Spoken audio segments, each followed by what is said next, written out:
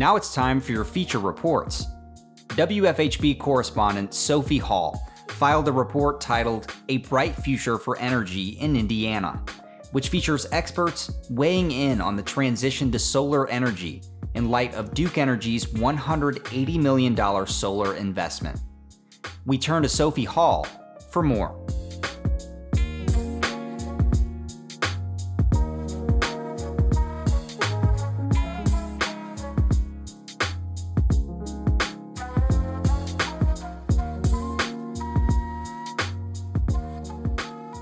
Betty Lynch starts her day like anyone else.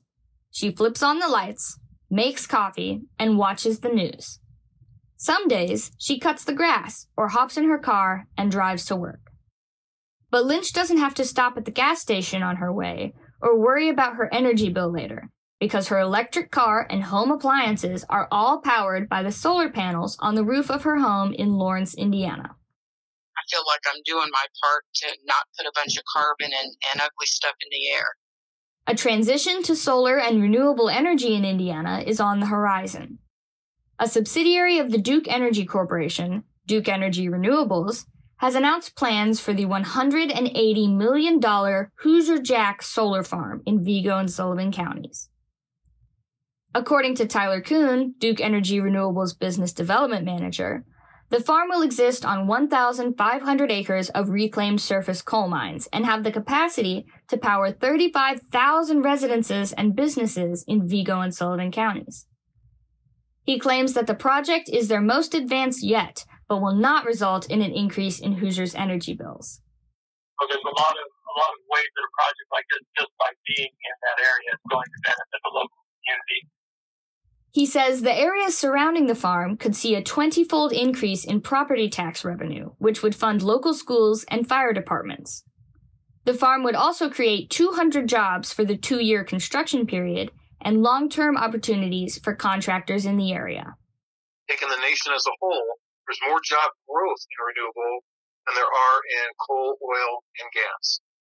Peter Schubert, director for the Richard G. Lugar Center for Renewable Energy, says he has seen a quiet revolution of solar energy in Indiana over the past decade, particularly in the substantial fraction of Indianapolis's energy generation that has moved to solar.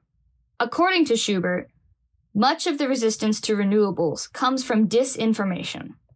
So there are some people or groups who are completely antithetical to renewable energy and will actively thwart those efforts. They will undermine those efforts. They will delay and disrupt those efforts. And they will use disinformation to convince people who may not have an awareness of both sides of an issue that wind turbines are evil and solar panels are taking jobs away. Still, data like the Environmental Resilience Institute's Hoosier Life Survey shows that solar energy is popular among the majority of Hoosiers, regardless of political affiliation. So it's not going to happen naturally on its own, but we think the conditions are certainly there for the state of Indiana to embrace pro-solar policies. Zach Schalk, Indiana Program Director for Solar United Neighbors, says his organization believes that conditions are right in Indiana for the state to embrace green energy and pro-solar policies.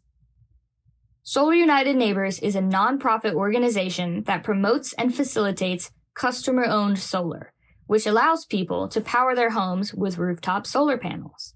That helps to stimulate good-paying local jobs, that helps improve air and water quality and therefore community health.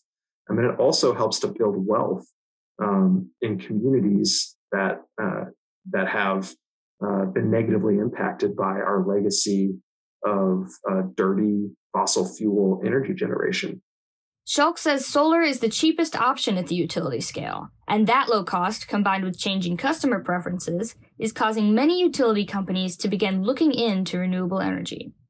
Schalk also says that despite the cost of solar panels decreasing 90% in the past decade, rooftop solar is still a big investment. That is why he believes Indiana needs proactive policies and programs like community-owned solar, which would allow people to buy into a shared solar power grid. That's all not going to happen naturally. We need proactive policies that are going to get us there. But if we do it right, everybody can benefit from the transformation to a clean, just, and equitable energy system. As far as what exactly the future of energy will look like in Indiana, these experts are divided. Construction on the Hoosier Jack solar farm is planned for 2023, with energy generation beginning in 2024, according to the Tribune Star. Coon says that solar and wind energy will be needed to fill the void created by coal plants retiring in the coming decade. He sees a large wave of solar companies coming to Indiana in the next 5 years. Schubert is currently studying the use of abandoned coal mines for grid-scale energy storage, which he says could meet Indiana's manufacturing demands when combined with renewable energy. Schalk envisions an Indiana powered by rooftop and community-owned solar, but is unsure of what the future will bring. These questions and problems feel really big. The energy system is big and scary. Duke, the monopoly utility company, is big and scary. And it's really easy for people to kind of just feel small and insignificant in the face of those big, scary, immovable obstacles.